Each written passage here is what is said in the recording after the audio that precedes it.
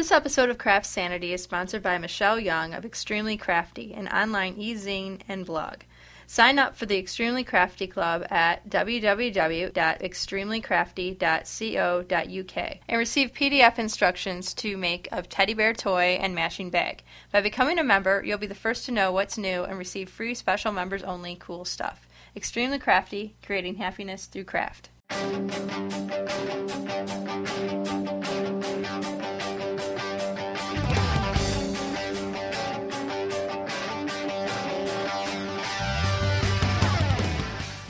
Hello everyone, this is episode 89 of the CraftSanity podcast, and this week I have an interview with Erika Simmons. She is the co-author of DoubleStitch, Designs for the Crochet Fashionista, and she wrote the book with her twin sister, Monika Simmons, and these women are so talented, and it's amazing because they have like talent times two because they work together on their creative projects. Up until very recently, a lot of crochet patterns were pretty frumpy looking. I am so happy to see designers like these two women out there and really pushing the envelope of what can be done with crochet. Because I think those who don't crochet, it still has kind of a frumpy reputation. Those of us who crochet know that there's so many possibilities, and if you can knit and crochet, you really double your ability to create some really cool pieces. So when Erika and I talked, I had told her that I did the tube apron top on page 19. The model is wearing it as a top, as an actual shirt. I have not been that brazen. I've worn it under or over my little white blouse that I wear with a lot of my aprons. So I felt a little more, I guess it was less revealing. I felt a little more confident that way. So I don't know that I'll ever be feeling like I'm going to be flaunting my tube apron top around town without another top under it, but we'll see if I can work toward that someday. Erika and Monika really have created a great collection of patterns in this book that you can wear with, something underneath or not, depending on the mood and the setting that you're in. The designs are really interesting. Everything from funky one sleeve, which is literally one sleeve that you can wear, over the model's wearing like a tank dress and has this just one sleeve, crocheted sleeve on. I would probably make two sleeves just to balance it out. And so I'm not cold just on one side. They also do this great thing where they take a t-shirt and they crochet sleeves onto a t-shirt. And I'm thinking, wow, that's really cool. But anyway, Erika and Monika are based in Chicago. And at the time we talked, they were 35. We talked about how they built their business from just kind of how they got started with crocheting. And I'm going to let Erika tell the story. And at the time we talked, her sister Monika was right there within earshot. So there will be points in the interview where she consults with her sister, which is cool. Okay, let's get to it, folks. So why don't you tell me a little bit about how you and your sister got started in crochet and some of the other creative things you do? It sounds like this dates back to 4th grade. Yes, it does. Actually, in an after-school program, me and Monika took crocheting from one of the teachers. She just taught the class, and we were kind of advancing quickly while we were working on, we were advancing on to a couple of stitches ahead of the class most of the time, so we kind of found out that we picked up really quick. As far as crochet was concerned, everyone was still doing the chain, and we were moving on. Yeah, so what kinds of things did you make initially? I don't even remember ever making anything. I remember just practicing the stitches, and then by the end of maybe the class session, I made a blanket. Wow. So I was the only one in class that made a blanket. It actually got submitted into the art fair at school. Oh, how cool. I think I won 3rd place in the art fair. Excellent. I remember it being so ugly. But I think everybody was focused on a 4th grader actually taking the time to continue on and do it. So I see. So that got you some major points there. It definitely. And so that's when we learned. But Monika and I did not do it throughout the years. We only picked it back, crocheting back up 20 years later. Wow. When we turned 30, we decided for Christmas 2002 to make Christmas gifts for our family, to be a little bit more economical about the whole situation. Yeah. So let's fill in the space in between a little bit. Did you guys grow up in Chicago? Yes. Okay. Born and raised in Chicago. Okay, so you're Chicago girls. Yep. So what have you been doing with the time in between? 4th grade and age 30. What did you guys do? We are very heavy into the arts, and our upbringing pretty much was dance. So we did a lot of dance performance, modern ballet, jazz, African, hip-hop dance in high school, in college. Okay. I was actually a dance minor in school, and so that was our major form of, just getting out this artistic side. But we also braided hair. Okay, so is that what you did as a profession, is braiding hair? Yes. Okay. Yes, and that was definitely a way to get it out, to not feel stagnant as far as art. Yeah, well, that's definitely an art form. Yeah, because it was about the only thing that we could have done for a certain amount of time that would make us be able to crochet as fast as we do right now. Oh, I didn't even think about that. Because, when you're braiding hair, it's such and I think a lot of times people don't appreciate, how many hours that takes. Mm-hmm. Yeah.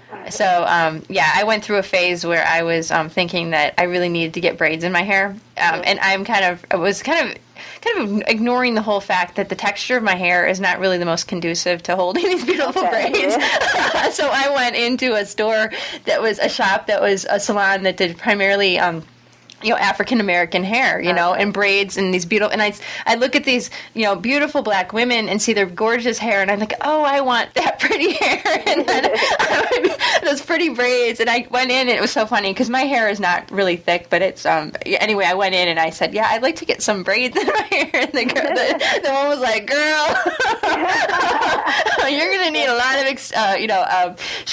you're gonna have to add hair. And at that point, I didn't know what that meant. I'm like, well, what do you mean? And she's like, your hair just won't, it's going to fall out. I just kind of was laughing because clearly the idea in my head was not, that was not going to be a reality, and I just was not going to be able to carry off this look as well as the beautiful women I was looking at who had these beautiful braids. So, but I did learn a lot in my little, exploring this possibility about just how long it takes, this is a whole day thing. And so the women walking around with these beautiful braids have sat in a chair for 5 hours or more, and then you have people, very talented people, putting these braids in all day.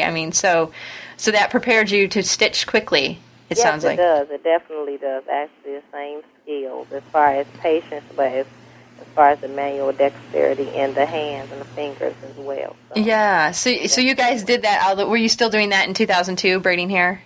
Yes, we're actually still doing it now. Oh, you're still doing it now. Do you guys have a shop? And it's our own client base. We work from home. Oh, cool. That's cool. So you can set your own hours, and it's probably more comfortable for your clients, too. Oh, yes, for sure. Yeah. And it's easy. We've always been so flexible with that. So in between braiding, and that's what we did in college, too, we were also performing, and dancing, teaching choreography, and what else do we... Oh, commercial print modeling. Oh, cool. And that we still do now as well. Well, that's great. Yeah, it's fun. So our days are pretty different. It sounds like it.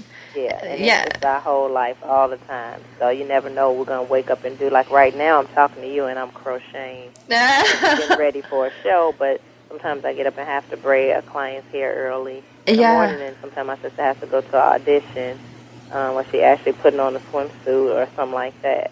Oh, that's so funny. So it's just well, that sounds like a great way to live, though, because you have so many things going and you're having fun. And oh, yes, definitely. Yeah. It's the only way. So do you guys have families of your own, too? Yes, actually, I have a 13-year-old daughter. Her name is Sakani, and Monica has a 6-month-old daughter, and her name is Star Christina. Oh, wow. How fun. And then neither one of us are married, so it's just us and the 2 girls. Oh, so you guys so you guys stick together, and well, that's awesome. Yeah, that's awesome. So you are doing your kind of the business then. Do you guys live together?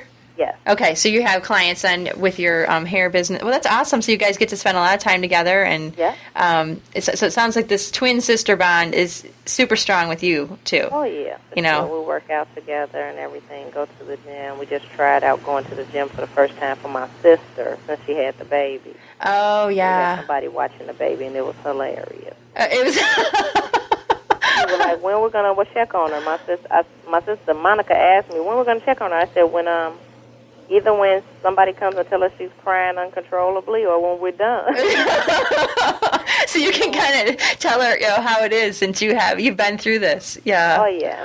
My daughter, I was working out at home when I first had my daughter 13 years ago, so she just sat in her chair and watched me, and to this day she still does not bother me when I'm working out. She even didn't when she was little. Oh, because she just knew that this is something Mama does, and yeah, she let her. Nothing she could do. I never paid it. I was doing my workout, baby.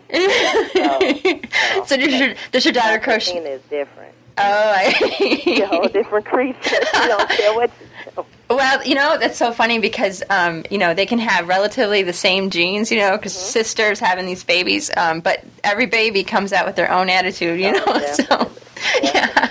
So, does your daughter crochet? No, she doesn't. I taught her a little bit, but she has not, as of now, been interested. Okay, well, she might change her mind later. Yeah, I noticed so much because my sister and I are so heavily into everything that we do, that creates some sort of too much of an expectation for her to want to deal with. Right. What if I don't do it well? Or what if I don't do that? And she doesn't want to model, and she doesn't want to dance, and she doesn't want to crochet. But she does. She is an artist, so she does very excellent illustrations, and she's a very talented author. Oh, cool. She writes books, so she tells me, once she found it, she knew she could throw that in my face like, this is my thing. You do my thing. You do your thing, and you do mine. That's cool. Well, it sounds like you guys have a very strong group of women there. Oh, yeah. That's awesome.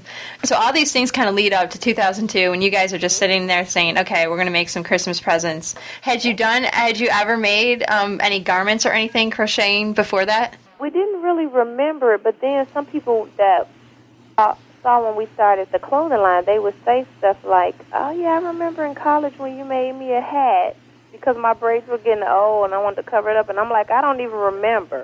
but we did do a few little things. Okay. But even when we started in 2002, it was double-stitch accessories. Okay. Everything we did was smaller because we weren't really confident with creating entire pieces or, for a person to wear, especially concerned with fit. We didn't grow up doing fashion or go to fashion apparel school or anything like that. So accessories were comfortable, chokers, little arm bands, or what do we call them, funky one sleeves that we started very early on, stuff like that. Yeah, so what was the inspiration for the funky one sleeve? Because this is basically like one sleeve that you tie around your, and it's definitely something totally unusual. And I'm thinking, okay, what occasion would I have? And I'm like, well, maybe I'd make two sleeves, and then, I'd have two sleeves, but it's not the same. If you have you can't have a funky one sleeve, but wear two of them. Or you could if you wanted to, but where did the inspiration come for that?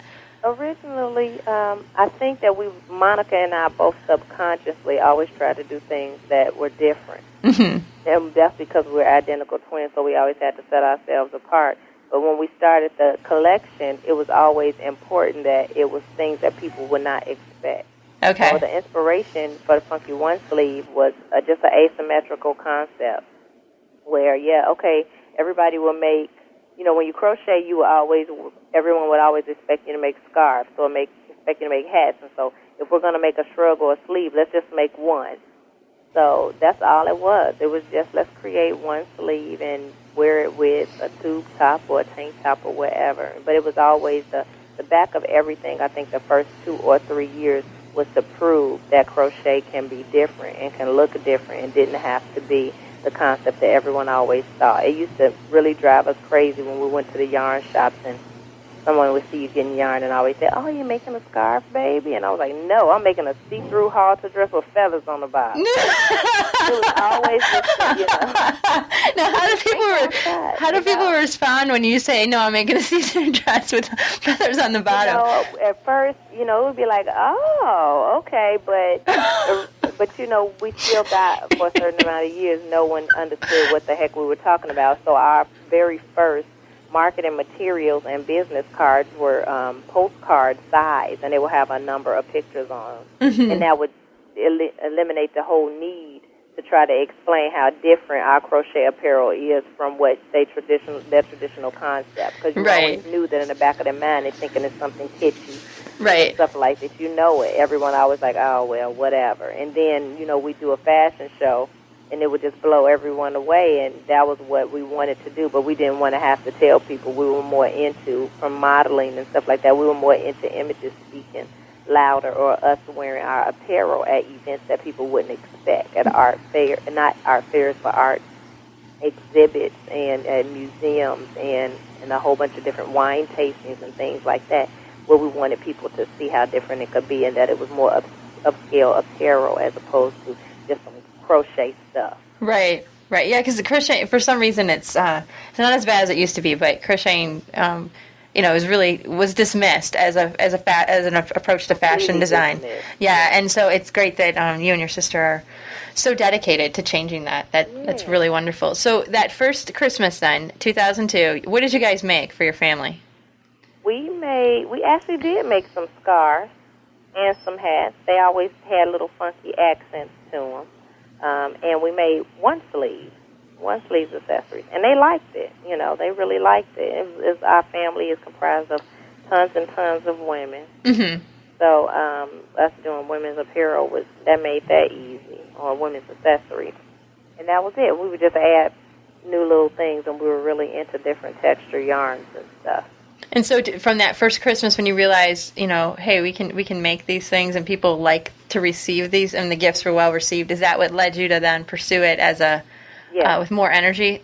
Yes, yeah. Fairly quickly, actually, because then we started just making things just to get out the artistic expression, and we wanted to sell it. So in February, right after Christmas, February 2003, we did a little sale at home, and we sold out of everything. Oh, wow. We made like $1,000. Wow. Yep. So that is not bad at all. Right. So we realized that, people really liked the stuff, and that they would take to it well. Although people still, we always had to deal with the preconceived notions. Even when people would think about celebrities, first thing they would say is, oh, I could see Erika doing that, and I could see Alicia Keys. And just because of that, we sought after people like Patti LaBelle, people that people didn't think would wear crochet apparel. And that was our whole point. It wasn't just, okay, well, now we have this funky crochet type of thing, and this is the type of earthy type of artist that will wear your stuff. We still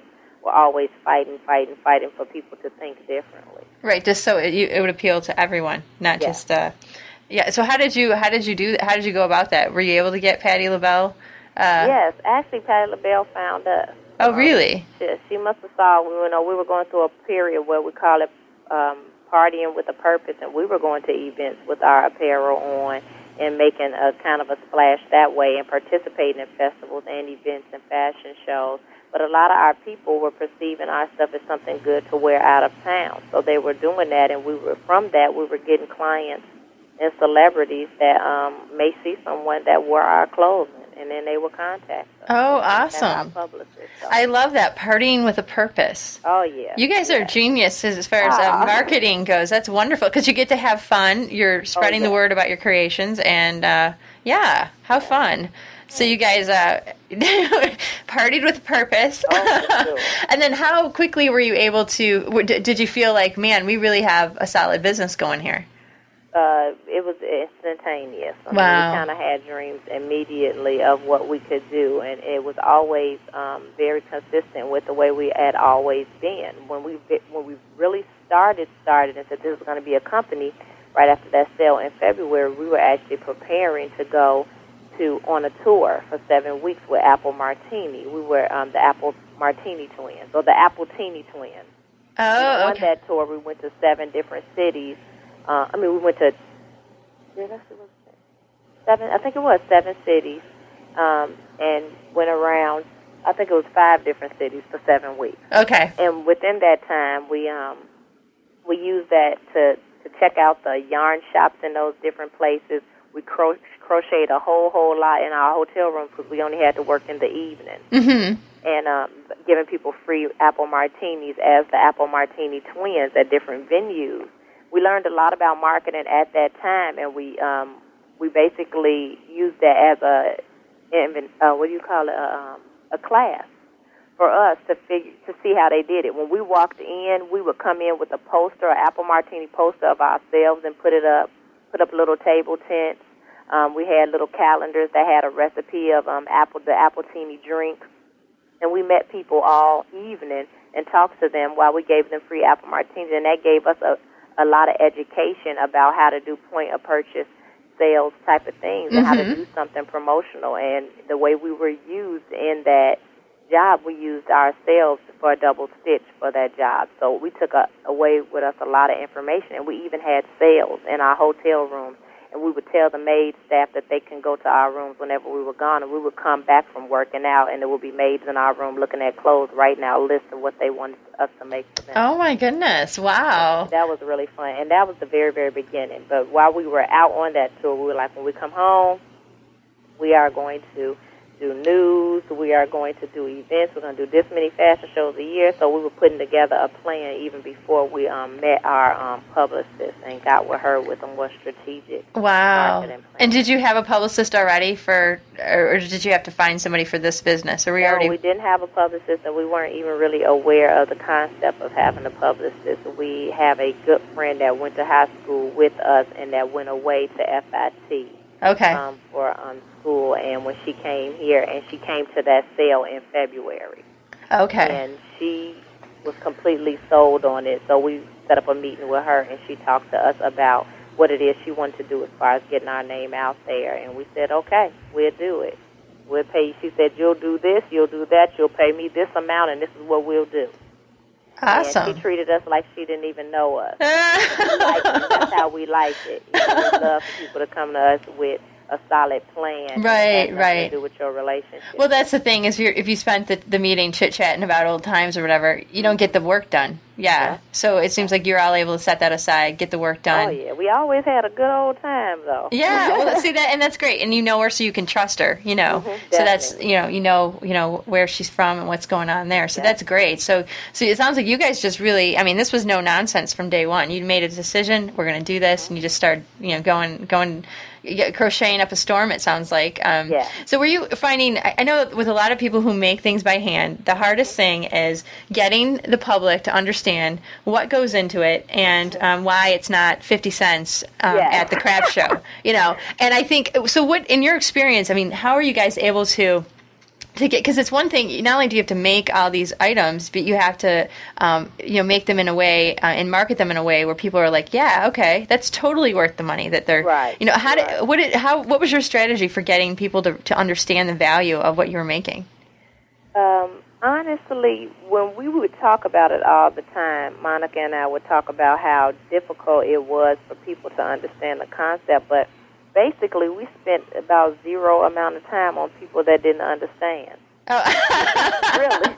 I realized, of course, we both realized later that, of course, you have to go through a turning point where you want to get people to understand exactly where you're coming from. But the whole point is because we always had so many other things going on, and we were modeling and we were braiding hair, we never truly felt the real desperation of getting people to understand. So we were saying we will spend the time on the clients that will pay. Okay. And we were at places that was not around our house. We were not selling to our mother and sister and cousins. It was always somewhere that was away from where we lived. And to some degree, I remember going to an event one day, and a lady told us, we heard that I want to talk to you about crossing over. And I didn't understand what she was saying. It kind of reminded me of the concept of musicians. You know how when they do music, or maybe you'll sing in English, and then when you cross over to the Spanish. Right. That type of thing. But she was saying we were crossing over, and I wanted to say so bad, I wasn't never where you thought I was. And the whole point was it didn't have anything to do with individual race. It only had to do with individuals that had a certain type of feel for craft. Right. Well, they had a certain amount of respect for crafts, and that was everybody. That was every nationality for us, which was great. It just wasn't in our neighborhood at the time, and then we kind of sold more to a neighborhood around us called Bronzeville, and that's when we really got a lot of contact with people around us. But we didn't spend time. We basically didn't spend the time on people. We just did what we did and did it well, and people started to believe it was worth it because we ended up getting a lot of press. Mm-hmm. I guess press tells people. Yeah, people see what they want. If it's important, then it's good. Yeah, and to some degree that is true, because if people see something, they're like, oh, well, the paper wrote about this, it must be something, Yeah. So we always felt it strong anyway, so we really believed in it. We understood the concept of hours of time for work because we had always been independent contractors. Right.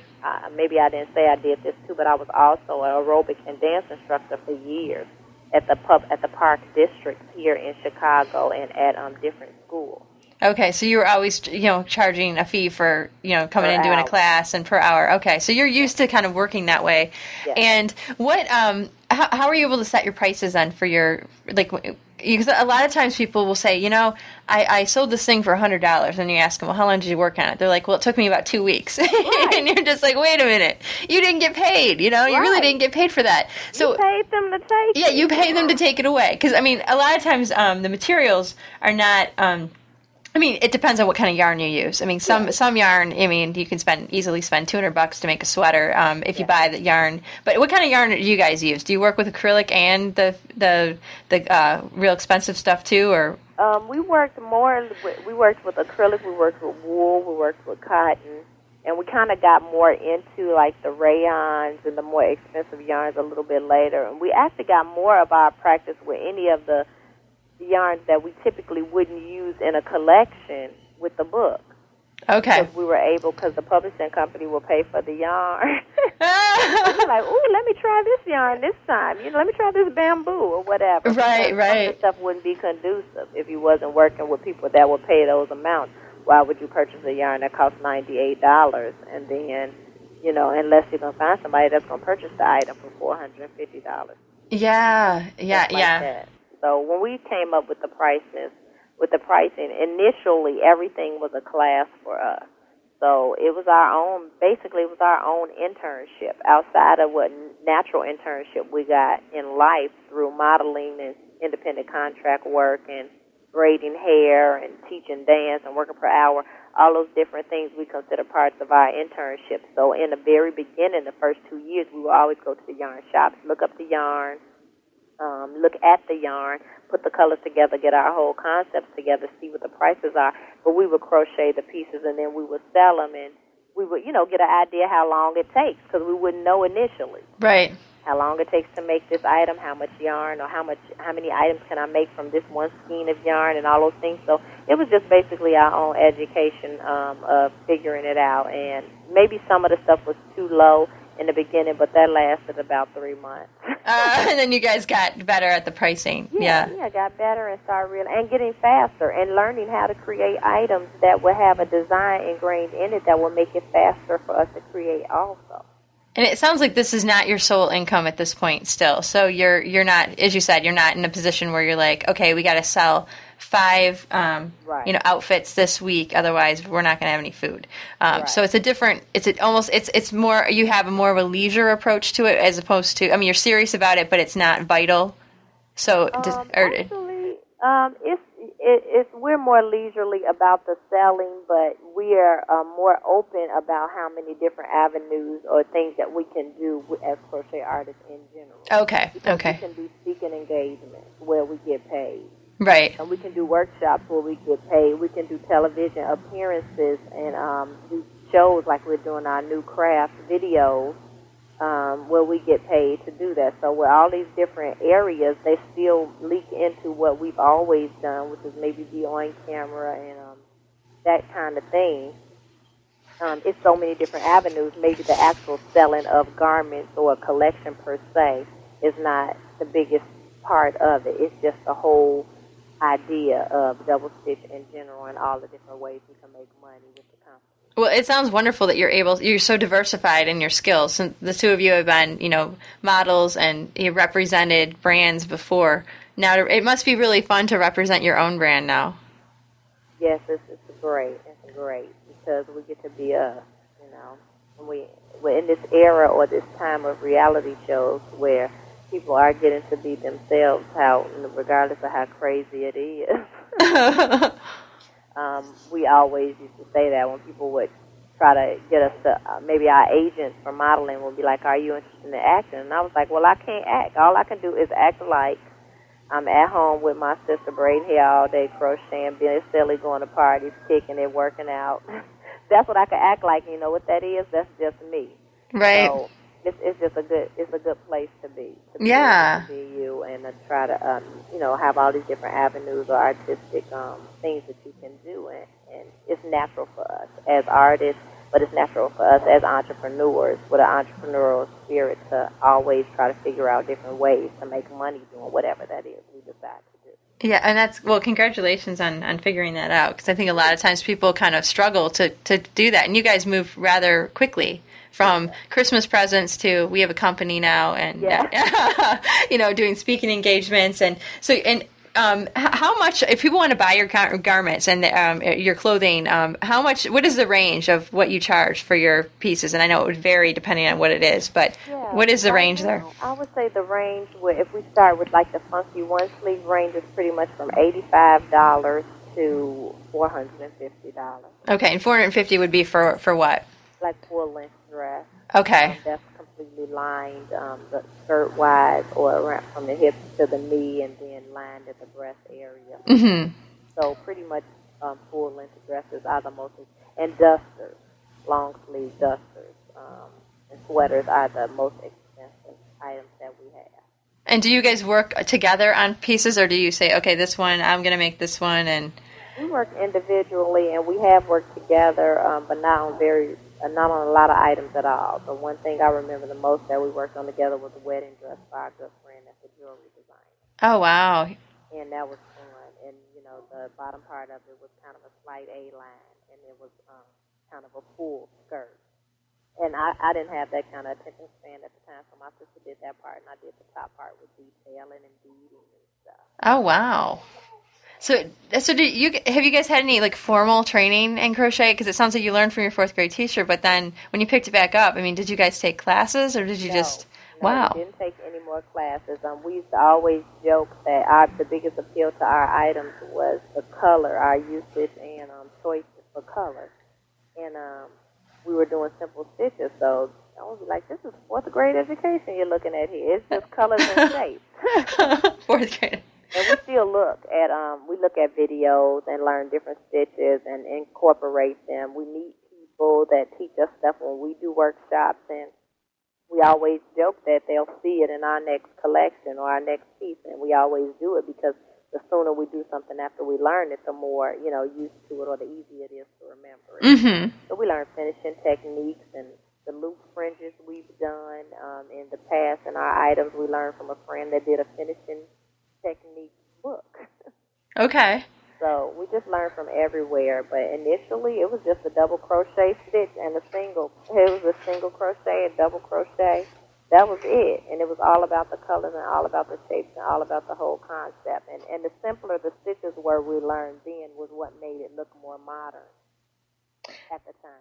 Yeah, well, and in your book, a lot of the patterns are, they're pretty basic stitches. They're, and the thing that's so cool about crocheting is that you really don't have to know every stitch in the book to make something really fantastic. And, because a lot of it is, as you said, the way you apply these and the shaping and all that. And I'm really, because in your book, you guys have some really cool designs here. From a Gothic shawl that, and like this paint the town, is it this, the T-neck. Oh, the T-neck. Yeah, that is something else. Now how do you guys dream up these designs?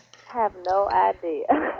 do you sketch them out first, or do you just start crocheting? No, sketchers at all. It's straight from the head, straight on from the crochet needle and the yarn. And we got our inspiration from everywhere. We would actually go on inspiration trips. We're here, we live together. We get up, we wouldn't have any clients one day, and we'll be like, Monica will say, let's go downtown.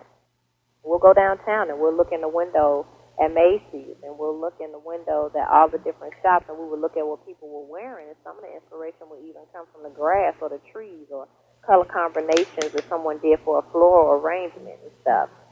So it came from everywhere, and our initial inspiration never even came from crochet apparel. It would come from Victoria's Secret books. And yeah, I can tell there's a Victoria's Secret influence here. Yeah, definitely. All the plunging necklines. Yeah, definitely. So we loved it, but the inspiration came from everywhere, and we were just happy when we were crocheting tons and tons and tons and tons every day for like 3 years. Wow. And so do you wear your items most of the time? I mean, do you wear crocheted stuff every day almost, or? Especially when we go to events. Okay. And then we, when we stop being so, I have to prove that crochet can be different. When we stop, having to worry about that so much, we were able to make more casual items. Like in the book, the T-shirt that has the crochet sleeves attached to them is one of my favorite pieces, and I love to wear that to the laundromat. Yeah, that's on my list of things because I'm thinking for fall that will be really fun because it seems so comfortable if you put some soft yarn on the sleeves. That's really cool, and it can take an old T-shirt up a notch. Yeah. And we all have old T-shirts that we're trying to decide whether or not to keep. So what led to that? What was the inspiration for to take a T-shirt and crochet sleeves to attach to it? Wanting to wear crochet in warmer weather. The T-shirts were cotton, so we would like those little American Apparel T-shirts. But because Monica and I, no one really ever sympathizes with this, but because we're thin, yeah, you poor girls. Right? We never wanted to wear regular T-shirts. I don't know ever. Like, shut up. We never wanted to wear regular T-shirts because the T-shirts were, big and we would look completely shapeless. And being a thinner people, we always wanted to look shapely. Well, especially if you're models and you're used to wearing clothes that are form-fitting and flattering. Definitely. Yeah, a T-shirt. I can see where you could get lost in a T-shirt. Yeah. Yeah. So we would find T-shirts that we loved, American Apparel T-shirts. So we would take the T-shirts and crochet the sleeves. And even when you go to the movie theater, it's summertime and it's nice, but it's freezing in the theater, and we were both anemic. So we were like, I'm going to crochet some sleeves on here. So it was very functional and fashionable purpose for that altogether. But initially, it was just because we wanted to incorporate crochet at a time that it was a little bit too hot to be wearing crochet. Right.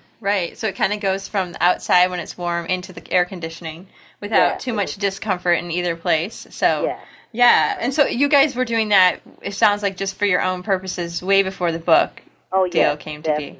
Yeah. A lot of it, we were our own inspiration, and as we grew, we started thinking about other concerns that people had, or ways to draw in a non-traditional crochet wearer, stuff like that, someone that would never wear crochet. And we would always get clients that say, I would never wear crochet, but now, and that was kind of what we were aiming for. And then you would have the people that would always wear anything that was funky. Right. So we basically just found different and new ways to draw in clients or just crochet enthusiasts from everywhere.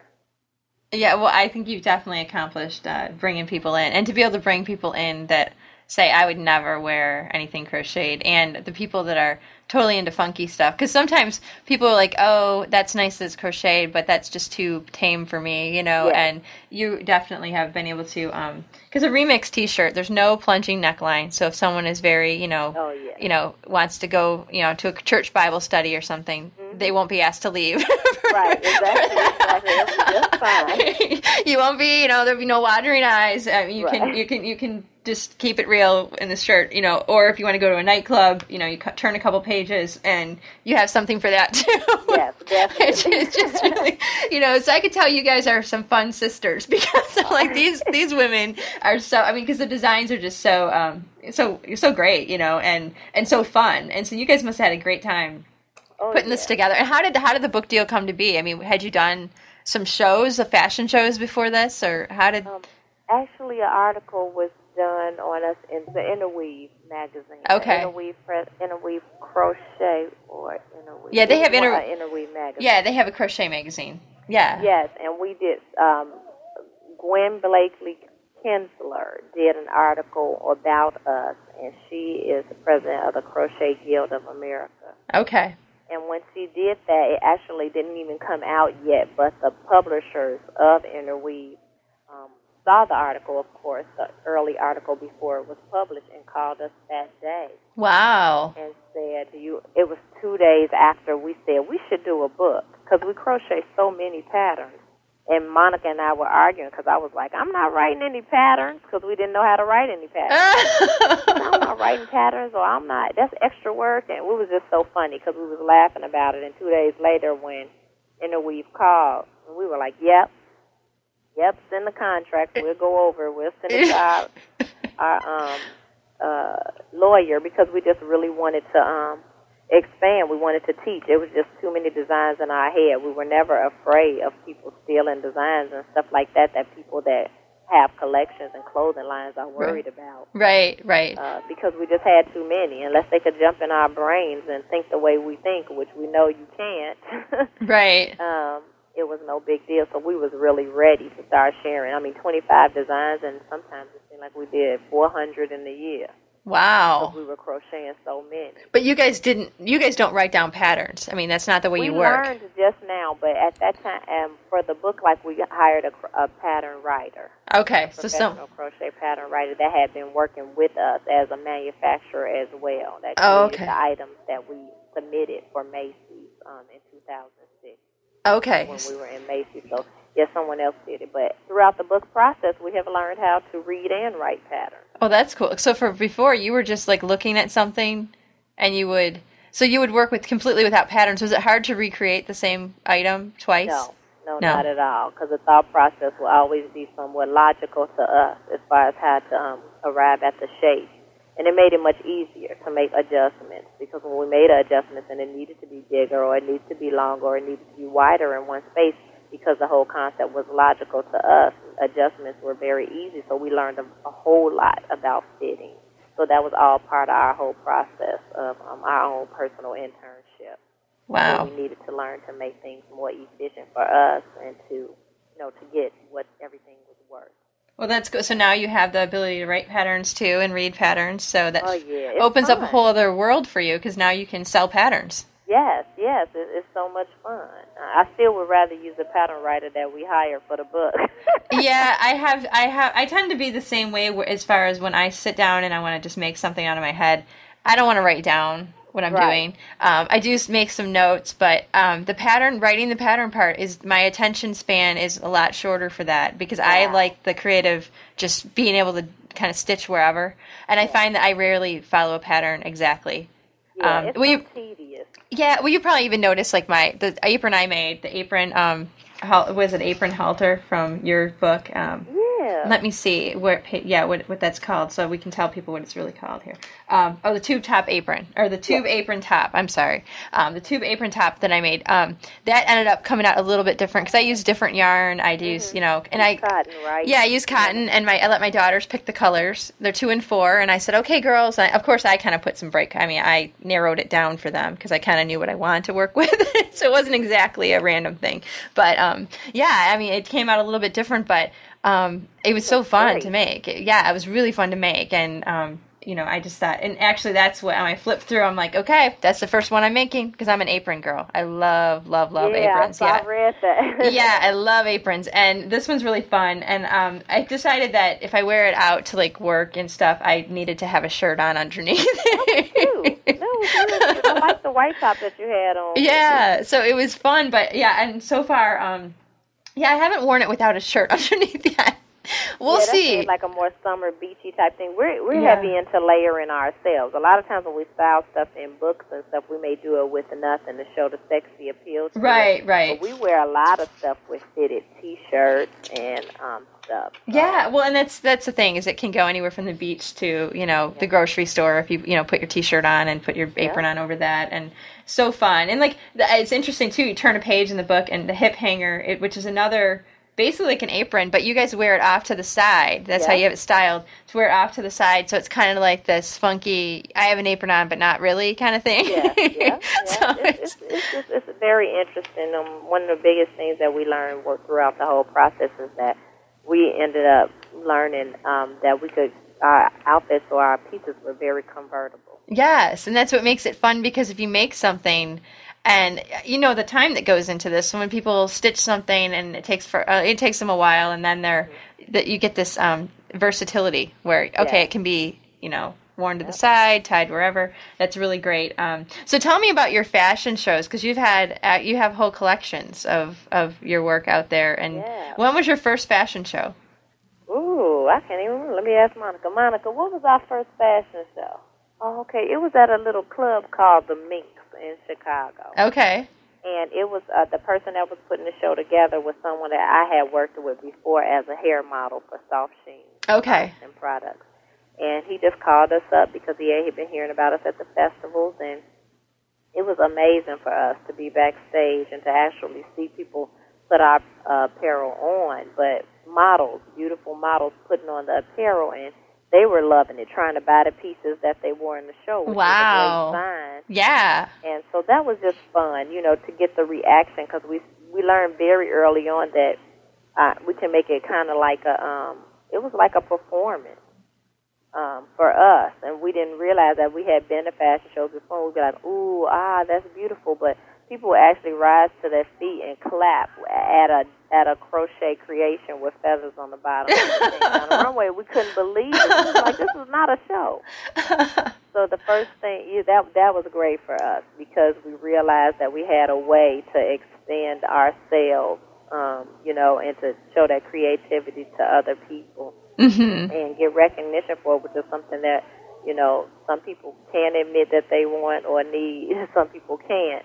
But it was something that we were basically our life being used to. We was always a sideshow. Right. Walking down the street, being identical twins, and people always staring. And I think just last week I was walking down the street with my sister, and I kept wondering why everybody was staring at me. And then I said, Dang, I keep forgetting we twins. It's so old for me. I'm just like, woo, I'm really doing it, baby. I'm looking good. They must like my heels. And I forgot, oh, shoot, they don't care about what I'm looking like. I'm with this girl. That looks just like me, yeah. So the first show was great, and it was an extension of something that we were always used to, but we really, realized was a part of our lives, and that's just providing something that was creative and beautiful to see and to look at and to appreciate in the art form, but something that people could actually wear. And so that first show was in, what year was that? That was in 2003. So we started very early. Really quickly.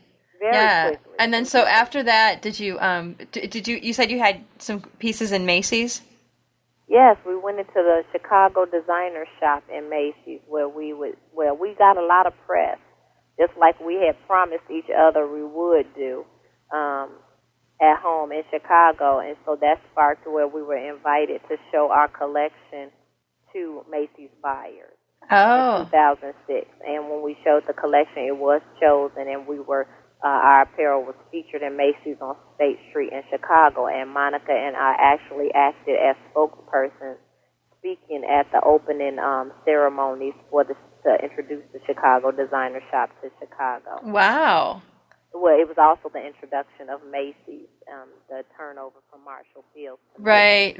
Okay, so that's where we were getting a lot of practice, and we realized that we would do more as ambassadors to designers, ambassadors for crochet, ambassadors for entrepreneurship, just ambassador for all the things that we believe in, doing what you love, being happy, right, expressing yourself, staying true to yourself, that type of thing. So that's what we did at that time. It was really quick. Everything was really quick. Every day was an adventure. Yeah, well, it sounds like, that's just like, so a whole whirlwind occurred in 2003 for you guys, and you just you haven't looked back since, it looks like. Nope. Because your book came out this year. Yeah. And then, what are you guys working on now? Right now we're working on craft videos that we're filming in Redondo Beach, California with a network, an online network called virtueradionetwork.com. Okay. And that's actually the website, so it's virtue, as in virtuous, virtueradionetwork.com, and that is a contemporary Christian women's website. Oh, that excellent. Incorporates crafts, books, and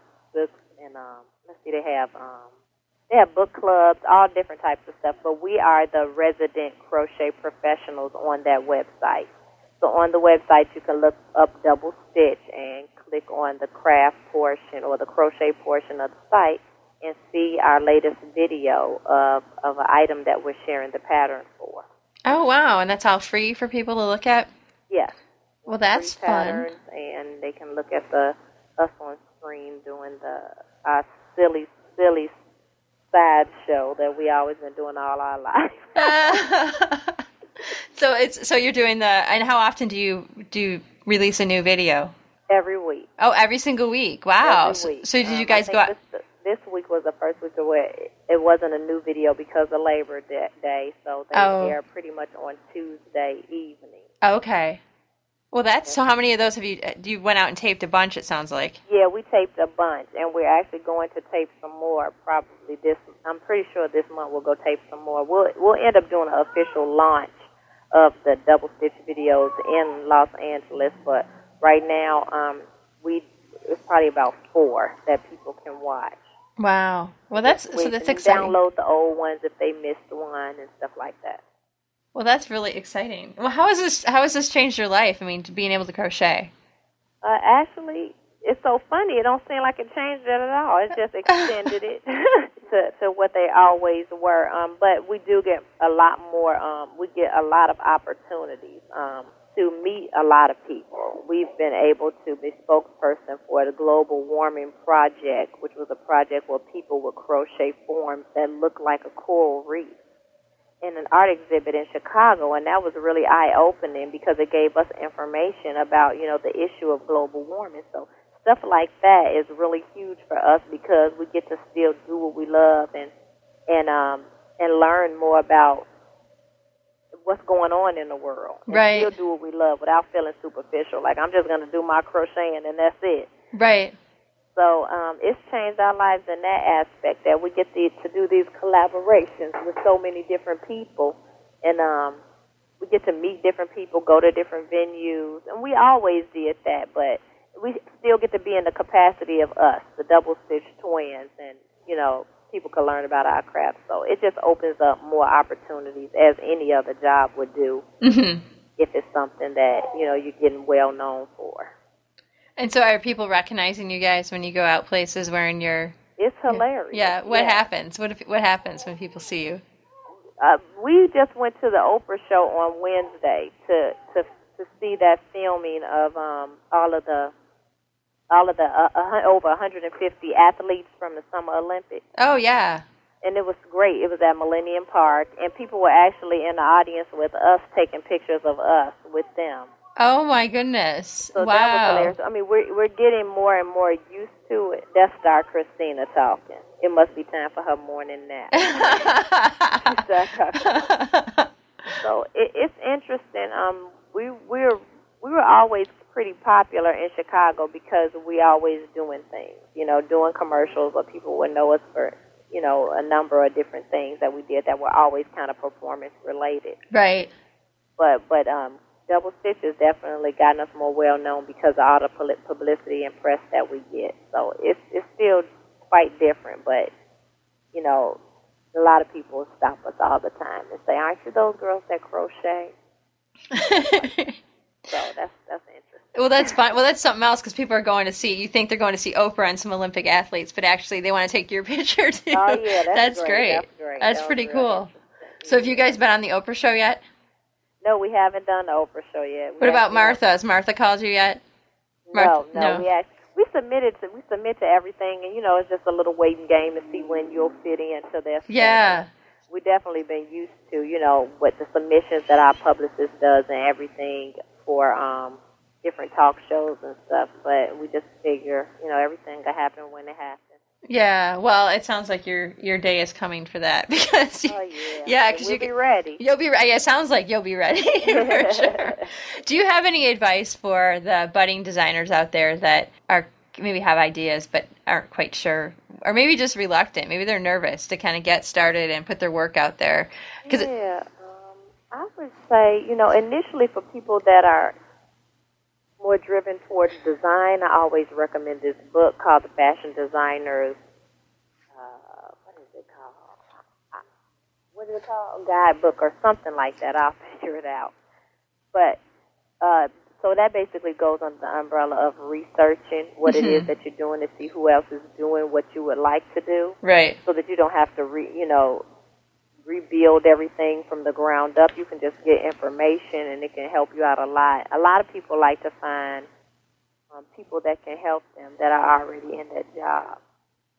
And I think that's important, too, just talking to people. As with anything, talking to people and learning from other people that are doing what you want to do is really, really huge, and it could give so much information. It's amazing how willing people are to share information.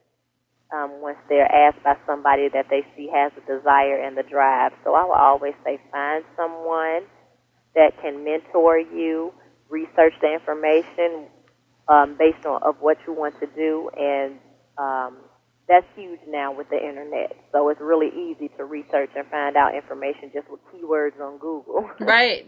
You're right about that. Yeah. So those are two huge things I would say. Find a mentor if you really want to see what it's like, because doing an internship and stuff like that is so valuable, and so meeting people and researching online is the two number one things. And just keep going. Just keep going and keep moving towards what it is that you want to do, and be true to yourself, because that's the most important.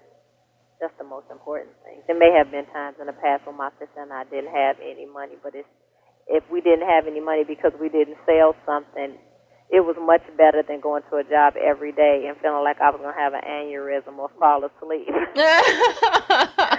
because I couldn't take it because it didn't go with my temperament. So being true to you has a lot to do with your temperament and what it is that will make you happy. And if doing something you would love, which for most people is very, very important, it's definitely worth going through whatever you need to go through in entrepreneurship, or it's worth the research and all that kind of stuff. So just stick to it. Mm-hmm. Well, I think that's great advice, and you're right about doing what you love. I mean, that's what we're really going to be the best at.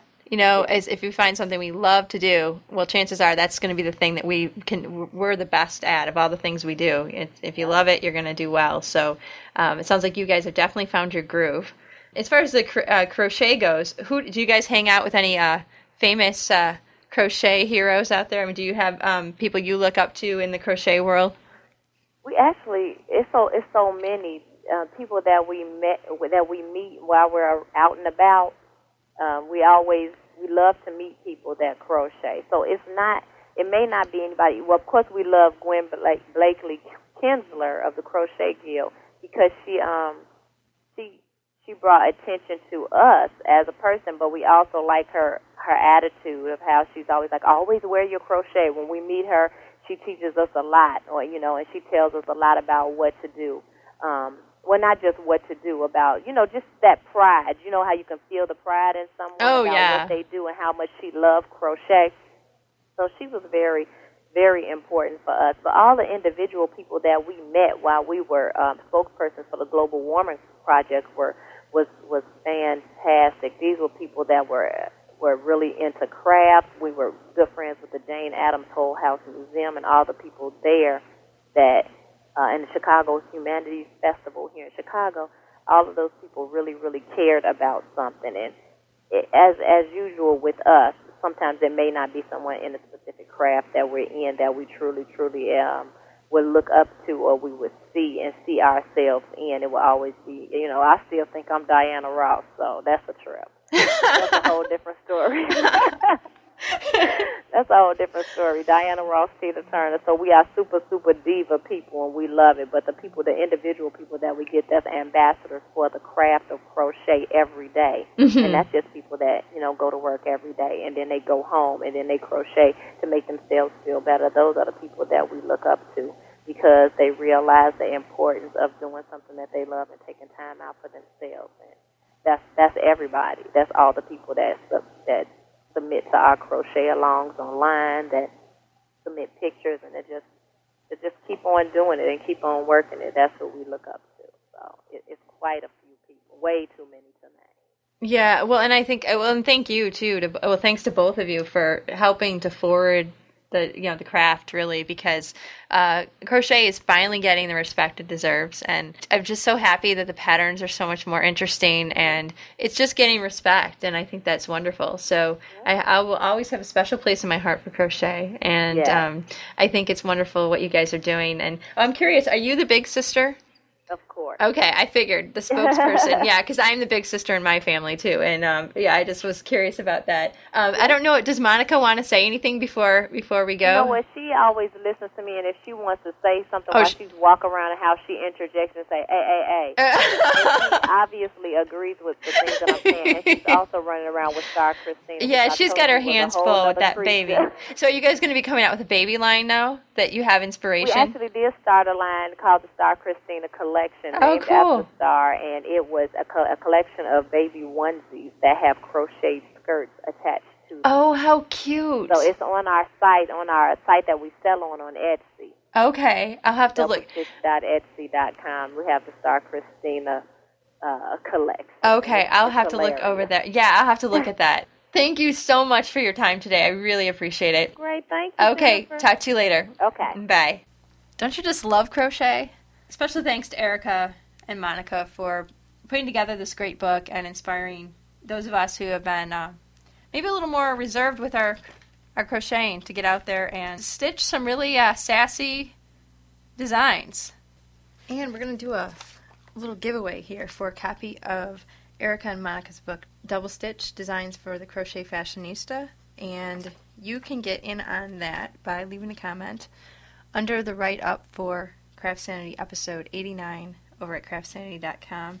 The deadline is November 29th. To enter, all you have to do is leave a comment under that write-up, anything crochet related, comment about this episode or maybe the most risque thing you've ever crocheted. Whatever the spirit moves you to type. I'll probably do the drawing the 30th, so the deadline will be end of day, November 29th. And a special thanks to Michelle Young of Extremely Crafty, the online e-zine and blog. Sign up for the Extremely Crafty Club at www.extremelycrafty.co.uk and receive free instructions to make a teddy bear toy and a matching bag. By becoming a member, you'll be the first to know what's new and receive free special members-only cool stuff. Thanks a lot, Michelle. The exciting Amy Butler contest that we had going has come to an end. I will announce the winners. I've already announced them on CraftSanity.com, but I will, those of you who are curious about it, we had 3 big winners. Sarah, Julie, and Carissa won packages of a stack of fat quarters, a pattern, an individual pattern, and also a copy of Amy's latest book, Little Stitches. We had 3 other winners, Risa, Carrie, and Janie, who won packages of individual patterns. So I kind of grouped the patterns together and made them some fun packages. So keep watching the website because I might have another contest that I'm going to be announcing this week. And just to kind of let you know what's on tap next, I'm going to be posting my second interview with Anna Maria Horner. And we talk about her new book. We're going to do a book giveaway for her as well, so check that out. If you would like to be a sponsor of an upcoming episode of Craft Sanity, send a message to sponsors at CraftSanity.com. My husband will walk you through all the stuff, and it's pretty cheap, so he'll help you out with that. So thanks for tuning in, everyone. I really appreciate it. Stick around after the music if you want to hear a short after show. It will end abruptly because that's how my husband does the edit on these things, so I'm not being rude. He's just kind of cutting me off. It's kind of necessary, though. For those of you who've listened, you know that I can go on and on and on. So it's good to have Jeff there to cut me off. Okay, so without further ado, I'm going to let you go, and I will be back soon with that Anna Maria Horner episode. In the meantime, Craft Sanity, my friends, it works for me. Thanks for listening to the CraftSanity podcast with Jennifer Ackerman Haywood. Visit CraftSanity.com for more information about today's guest and links to subscribing to the podcast. Want to support the show? Follow the link to vote for CraftSanity on Podcast Alley once a month. You can also make a donation or buy goods at the CraftSanity store. Have a suggestion for a future guest or have other feedback? Email Jennifer at CraftSanity.com. Thanks again for listening to CraftSanity.